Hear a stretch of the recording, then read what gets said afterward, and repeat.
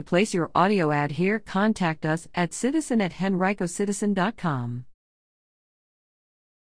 Henrico police arrest two in separate Tuesday shootings. Henrico police arrested two people in connection with two separate shootings in the county Tuesday. 18-year-old Benjamin A. Newton faces charges of involuntary manslaughter and firing a weapon in an occupied dwelling in connection with a shooting Tuesday morning at the Abington West End Apartments just off Staples Mill Road that left 18-year-old Brittany J. Payton of Hanover dead. Police have not described a motive for the shooting.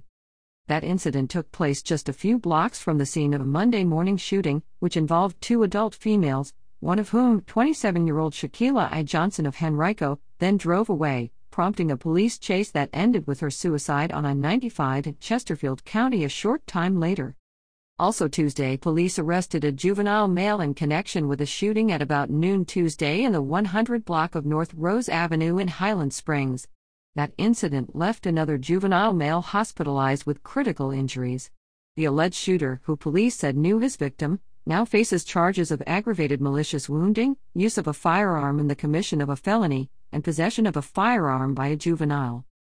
Police are withholding his identity because of his age.